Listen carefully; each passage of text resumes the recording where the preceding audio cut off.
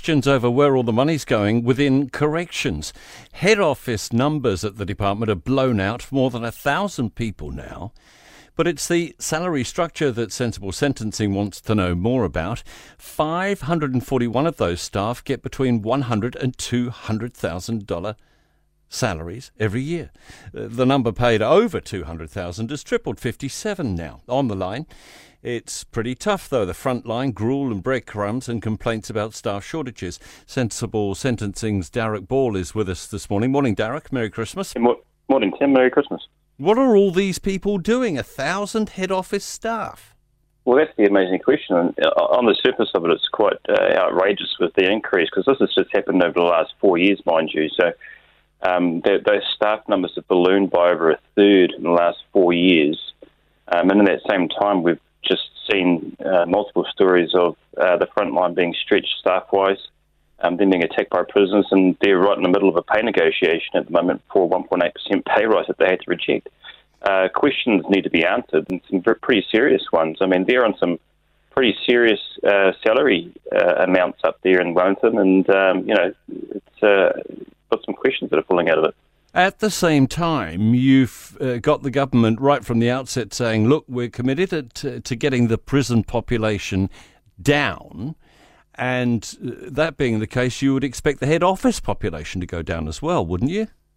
Well, they're talking about this all being due to some sort of restructuring. But, I think the point is, if you talk to the Corrections Association, they're being pretty frustrated about the lack of information and transparency and openness about how many staff exactly that they've got in HQ and what sort of money is being piled into them. And, if we've got a front line and a union that are getting frustrated and not getting the information from the top, it doesn't do well for the morale and corrections. And I think one of the most frustrating things for the front line as well is they can't see any improvement. Over the last 4 years, all that corrections have been hanging on is this reduction in prison muster, but there's no improvement for the front line. And, it just seems like there's this investment in Wellington bureaucracy and this top-heavy sort of public service, but the front line are being forgotten.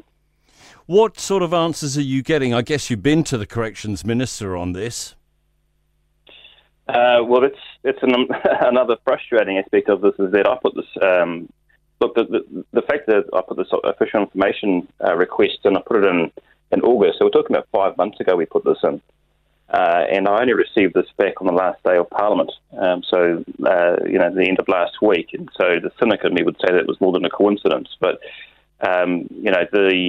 the answers aren't really forthcoming in the information that I've got back, and that's not filtering down to the front line either.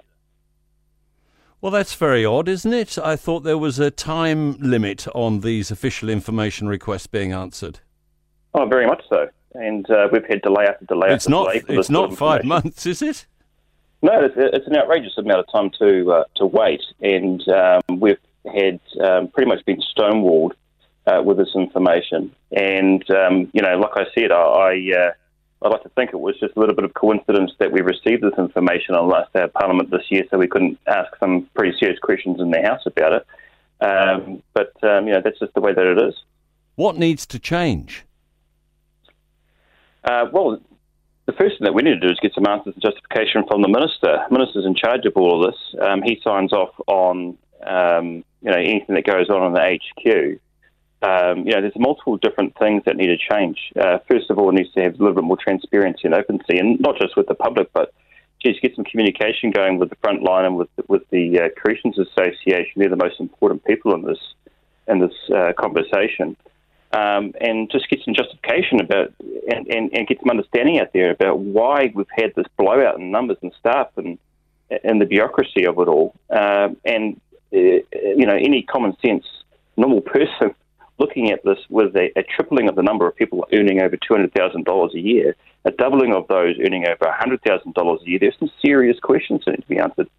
Thanks so much for your time this morning. Derek Ball with Sensible Sentencing, waiting 5 months for that official information request to actually come through, when normally you would expect an answer. 20 days is apparently supposed to be the time limit, working days, so that's 4 weeks, to answer a question like